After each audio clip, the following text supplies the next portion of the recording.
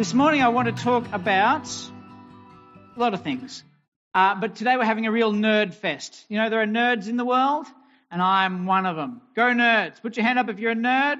Outrageous. Not hardly any of you put your hands up. All right.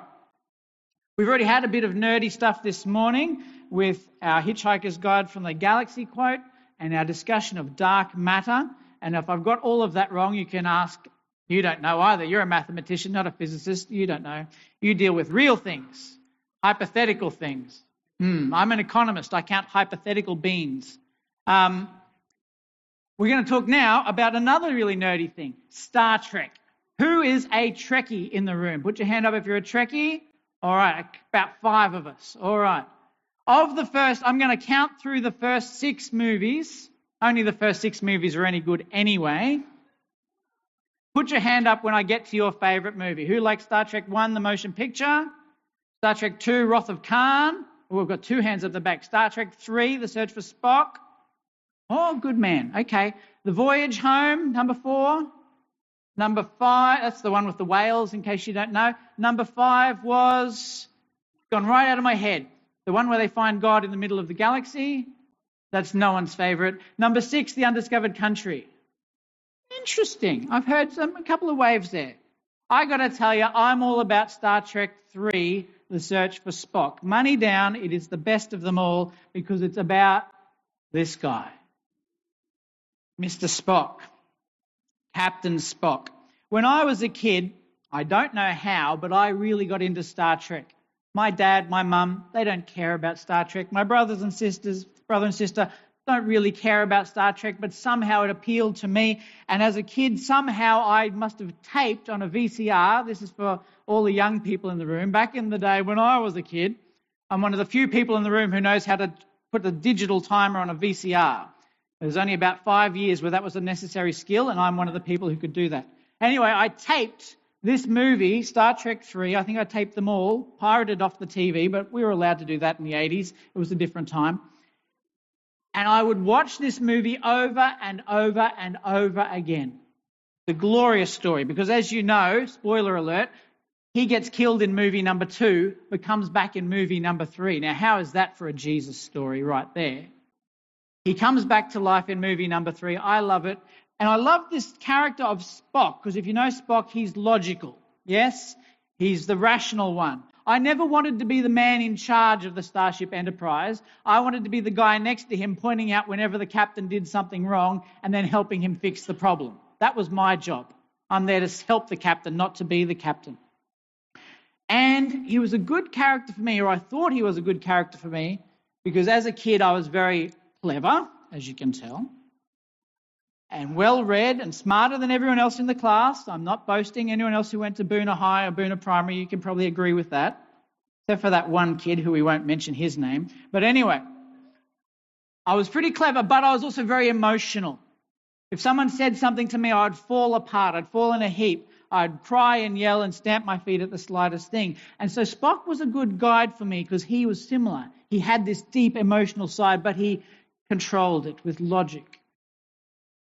And for many, many years, I'd watch the movie over and over again, and I would think of myself as Spock until the point where I became cold and disinterested and separated from the world.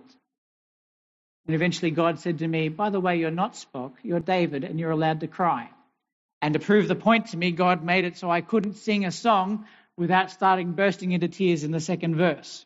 No matter what the hymn was in church, we'd get to verse 2 and I'd burst into tears and I'd think, this is a terrible way for a Vulcan to behave. And God would say, you're not a Vulcan. I started almost worshipping Star Trek as a child, and I became like a Vulcan because I watched the stories over and over again until God saved me and rescued me from that. Here is a next question so that was our Star Trek nerds. Here's our Latin nerds. Any Latin nerds in? Anybody learn Latin in school? Oh, a couple of you. Anyone tell me what this means? It's also a church theology thing. Lex orandi, lex credendi. It means as we worship, so we believe, or so we become. And so this was an important thing for the medieval church and even into the modern church. The way we worship, what we do here on Sunday is deliberate. We're trying to get you to believe certain things.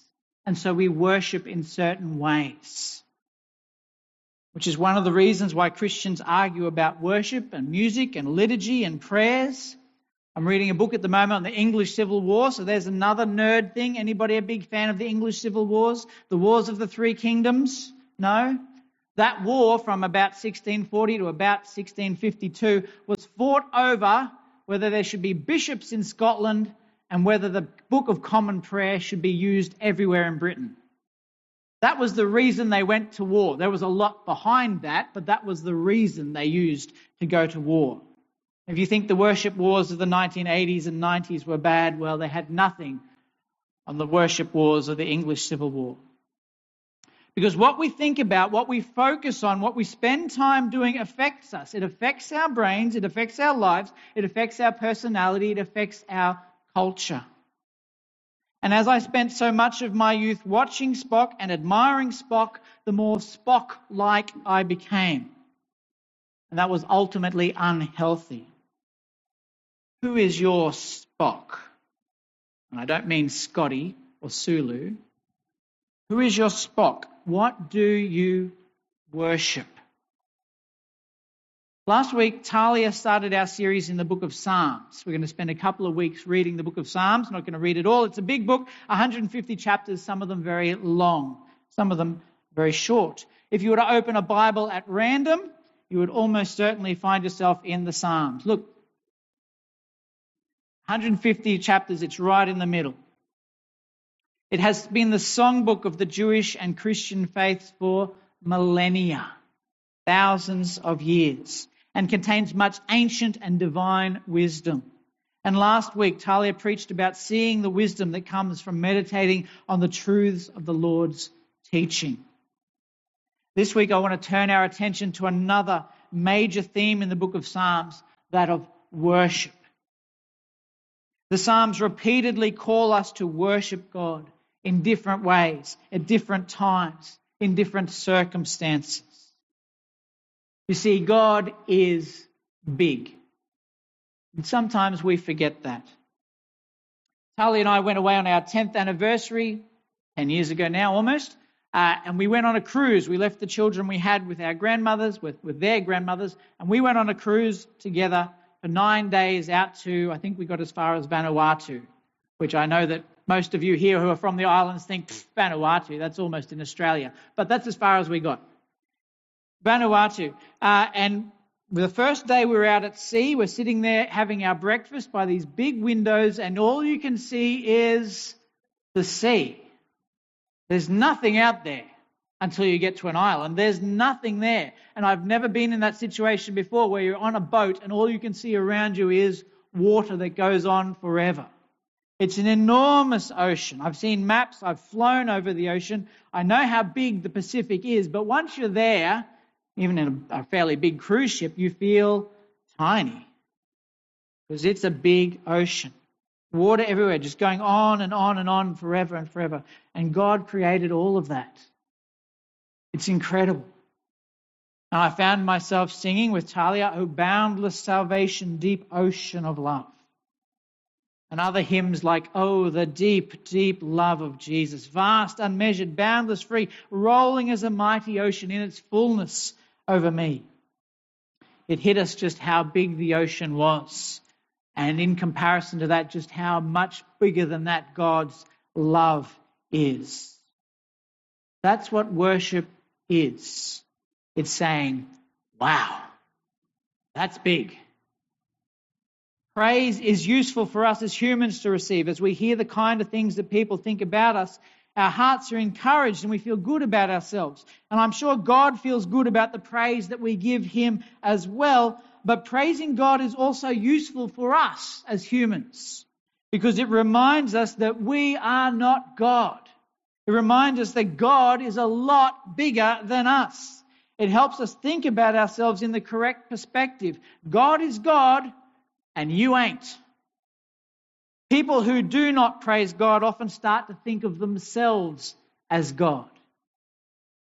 And that's not wise, which we talked about last week. Praise is a first step in worship and acknowledging the greatness and glory of the one who is being praised. And the Psalms bring us to that place of praise and worship again and again and again. And so we turn this morning to Psalm 8. Psalm 8 is one of these songs of praise. It's a poetic reflection on the greatness of God as seen in creation and our place in it. The song shows wonder at the majestic and beyond comprehension nature of God. If you've got your Bibles there, you'll notice that under Psalm 8 it says some little words. It says, for the director of music, according to Gittith, a psalm of David. That's not actually part of the psalm. That's just some notes that have been added. And the reality is we don't know what a Gittith is or was. The true meaning has been lost to history. This song is so old that not only don't we play the instrument anymore, we forgot what the instrument was.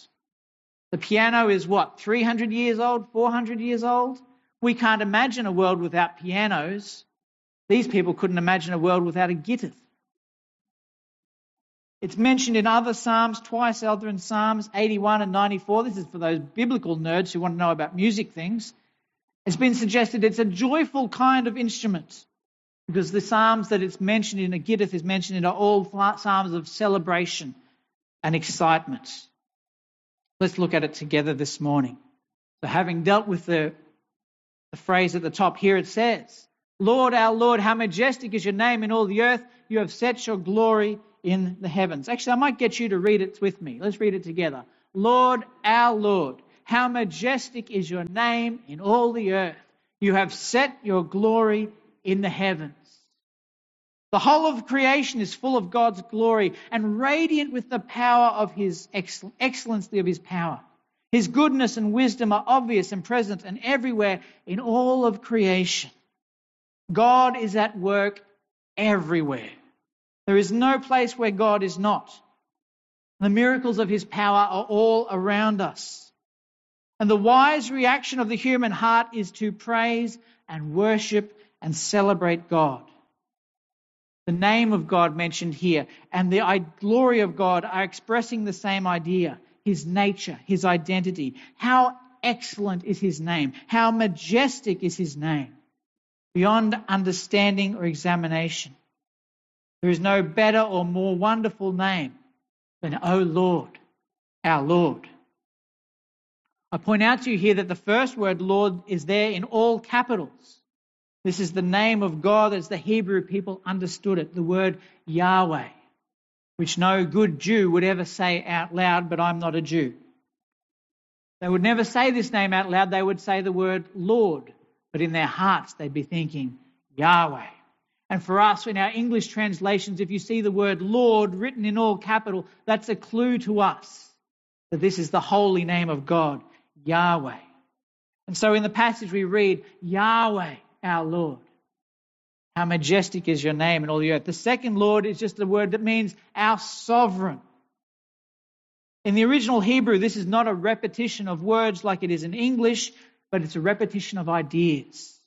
Our great and glorious God, whose name is holy, who is in command of the universe. Let's read the second verse together. Through the praise of children and infants, you have established a stronghold against your enemies, to silence the foe and the avenger. This verse talks about praise coming from the mouth of babes, with the idea being that it is our natural state to worship and celebrate God, even from our first breath. Other translations say, from the lips of children and infants you have ordained praise. And there's a reason to silence the foe and the avenger. Worship is an important part of our spiritual warfare, of opposing evil, of fighting the devil. We sometimes sing the song. Usually Beck chooses this song when she's leading. She sings, when I fight, I'll fight on my knees, with my hands lifted high. Oh Lord, the battle belongs to you. That's one of yours, isn't it, Beck? One of Beck's favourites. That's how we fight. We fight by worshipping the Lord, with our hands lifted high, on our knees. When we worship God, things happen in the unseen realms. Charles Wesley, our great hymn writer, put it like this: Jesus, the name high over all, in hell or earth or sky, angels and men before him fall, and devils fear and fly. When the name of Jesus is worshipped, angels and men fall to their knees and the devils run. The devil's troubling you, start singing. Because worship is warfare. As we turn our attention to the God who made us and rejoice in his nature, we are fighting, we are opposing, we are doing what God designed us to do. We are resisting the devil. Verse 3, let's read together. When I consider your heavens, the work of your fingers, the moon and the stars which you have set in place. The psalmist pauses and draws our attention back to the heavens and look at all this. We find much motivation for worship in science, in exploring the complexity and wonders of the universe. Science is not the enemy of faith. It should be our motivator. Because when the scientists look out into the universe, there's a lot of stuff they don't know. Yes, we talked about that in kids' time. And that should motivate us to worship. The further the scientists look down into the atom and the subatomic particles, the more stuff they keep finding. And that should motivate us to worship. In Genesis chapter 1, we read the simple words, our God made the stars also. Almost as an afterthought. He made the stars also. And here the infinite void of the universe is described as being merely the work of his fingers. Imagine what God could do if he really put his back into it. You know? He's just fiddling around creating galaxies and universes. What if he really stuck a whole hand in or really gave it a good shove, like I'm about to knock my water over? Imagine what he could do. Let's read verse 4 together.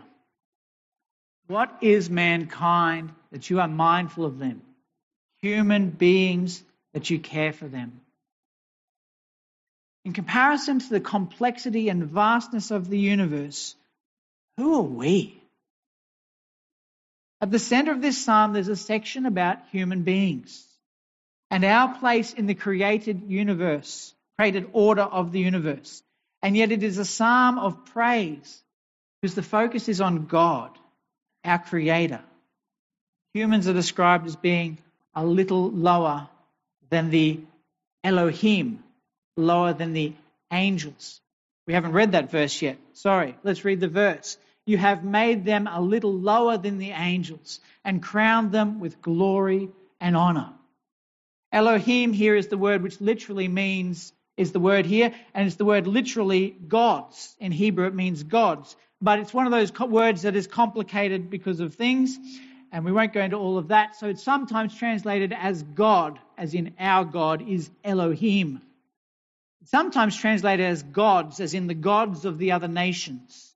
Sometimes it's translated as the angels. Some modern translations will use the heavenly beings or the divine creatures. It's very complicated, but for us we need to know that in this psalm it means angels. And how do we know that? Because the writer of the Hebrews tells us in Hebrews 2:7, he quotes this verse and he uses the Greek word angels to translate the Hebrew word Elohim. It's interesting, that's for linguistic nerds, it's not important. What's important is that the psalmist is declaring that you and I, human beings, are the pinnacle of creation. There's the stuff we can't see, which is God and the heavenly beings, and of all the stuff you can see, the psalmist said, we're number one. That doesn't scare you, you're not paying attention. The Bible says God made everything and it was good, and then he made people and it was very good. Very good. You and I are what make this world very good compared to what it was without us. And when I think about this, the amazing value that God places on us, and then when I think about that magnificent, huge body of water, the Pacific Ocean, looking out from my cruise ship, I find it amazing that the God who created all that thinks I'm okay. More than that, he thinks I'm pretty good. More than that, he loves me. And yet, we are minuscule in comparison to the great God. We sometimes sing another song. Normally when Letitia is leading, it says this: "Two wonders here that I confess, my worth and my unworthiness." As human beings, we have extraordinary value and worth. We are made in the image of God. We are like him in an ability to think and choose and create and love. We are made, it says here, a little lower than the angels. And for all that worth, we are unworthy because we're sinners. We've fallen a long way short of what we're meant to be. Sinners, a long way short of the glory of God. And yet, God calls us to be his people, to return to his original design, his original desire for us to be his children, to live in love and fellowship with our Creator and with each other. Let's read verses 6 and 7 together. So he's talking about us. He's saying you made them. He's saying God made humans. Let's read together. You made them rulers over the works of your hands. You put everything under their feet. All flocks and herds, all the animals of the wild, the birds in the sky, the fish in the sea, and all that swim the paths of the sea. This psalm lists the responsibilities that we as human beings have. As the pinnacle of God's physical creation, we have a job to do, and that's to look after the rest of it, to care for it. God has given us responsibilities to rule over his works, to care for the earth. All the physical things are put under our dominion. All the animal life and all its complexity and joy and beauty. All our responsibility to steward and shepherd and protect. And we could talk about that for a long time as well. But this should motivate us to study, to learn, to conserve, to celebrate, to protect. Some good news this week. 29 species in Australia have recovered enough to be taken off the endangered species list. Then the 29 species, from quokkas to frogs to whales, are no longer endangered. That's good news. And that's part of our job as humans, is to look after the creation that God has given us. There are still, I think, 449 species on the endangered list. Let's pray and work to get them all off that list, because God made them and they're part of our responsibility. Our cousins in New Zealand, our Cuzzy Bros in New Zealand have got aimed even higher than this. New Zealand has a policy that by the year 2050, there will be no predators introduced by white people and Maoris. All the people who came to New Zealand brought their pest with them from wherever they came, rats and foxes and all the rest of it that the Europeans brought. The New Zealanders have set a goal that by 2050, New Zealand will be free of all foreign pests, because the animals native to New Zealand aren't designed to cope with rats. And so they're starting on each peninsula, they're working their way in with rat traps, and they're keeping tracks, and they're poisoning things, and they're wiping stuff out, but they're wiping out the bad stuff. And they're keeping the stuff that God meant to be there. God bless our Cuzzy Bros in New Zealand. I hope that encourages us in Australia to go better. Let's do it by 2049 just to show them how good we are. It'd be a lot harder in Australia. We don't have as many peninsulas and it's a much bigger lump of dirt. This is what humans are meant to do. We're meant to look after the world around us. And by the way, verse 7 says that we've been made rulers over the works of God's hands, and that includes you. Your physical body is part of God's glorious creation. And so I was challenged last week. We went to a pastor's conference. Some of us here went to the conference, and the guy spoke in saying that we often talk about the spiritual health of people, but we often leave aside the mental and emotional health, and we often leave aside the physical health. And we shouldn't do that. It's all part of the package. You, in your physical body, are part of God's marvelous creation. So you should look after your body. That doesn't mean we all have to look like a bodybuilder at the peak of his health or whatever. But your body has been given to you for a reason. It's part of God's creation. So, I encourage you to make regular appointments at your doctor, to eat properly, to care for your body well, and maybe even do a bit of exercise. I don't like the idea of that. Don't care for exercise. I'm a nerd. But the body God has given me is part of his creation, and I need to look after it better. By caring for the things that God has given us, we honour him. We show respect. We worship him. And so we come to Psalm 8, the last verse, verse 8. Let's read together. Lord, our Lord, how majestic is your name in all the earth. It's the same as verse 1, which is how you know the psalm is over. Worship is our response to the bigness, to the goodness of God, and it takes many forms. Are there any questions this morning before I conclude?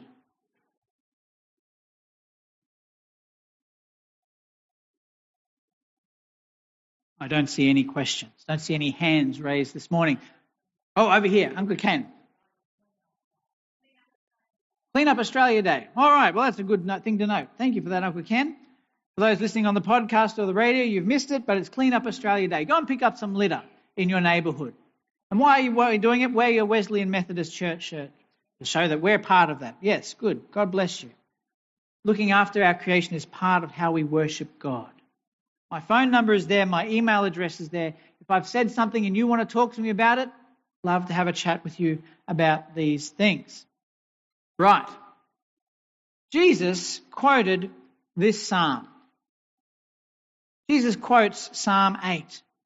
We'll read very quickly through this before we come to a conclusion. It's the triumphal entry. Jesus has come into Jerusalem just before the crucifixion, and he's coming in. When Jesus entered Jerusalem, the whole city was stirred and asked, "Who is this man?" And crowds answered, "This is Jesus, the prophet from Nazareth in Galilee."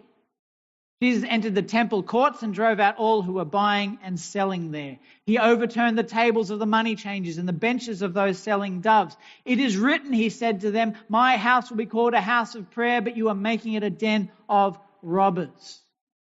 The blind and the lame came to him at the temple, and he healed them. But when the chief priests and the teachers of the law saw the wonderful things he did, and they saw the children shouting in the temple courts, "Hosanna to the Son of David," they were indignant. One of my favourite Bible words. "Do you hear what these children are saying?" they asked Jesus. "Yes," Jesus replied. "I'm not deaf." "Yes," Jesus replied. "Have you never read, from the lips of children and infants you, Lord, have called forth your praise?" And I could preach a whole nother sermon here about the importance of worship and how that should work, how it should be a place set aside, a thing done in community, a place where it's not about the outside stuff, it's not about money and buying and selling and all that show of religion. It's about people getting healed and set free, and it's about old folks and young folks and little kids running up and down the aisles and shouting and celebrating the goodness of God. I won't. I want to point out to you here, Jesus takes this psalm, praising Lord our Lord, and he says it's okay that these children are praising me, because the Bible says it's their job to praise God. And a week later, they killed him for saying that, in part. Jesus quotes Psalm 8. And I want to suggest to you here this morning that the Lord that the psalm calls Yahweh, we call him Jesus. He's the same God. O Lord, our Lord, how majestic is your name in all the earth. We could say, "Oh Jesus, our Lord, how majestic is your name in all the earth." There's a song from my childhood that I've chosen this morning for us to reflect. Time has come, the kingdom of God, all the rest of it. The song is, "O Lord, our Lord, how majestic is your name in all the earth." An old scripture and song one. I'm pretty sure it's from the Brown Book, but don't quote me on that. That's for our scripture and song nerds. This has been a message for nerds. The jocks got a bit in there as well with you should be told to exercise. That was for the jocks. You're either a jock or a nerd. You know that, don't you? But no matter what you are, God loves you. And he calls us to worship him this morning.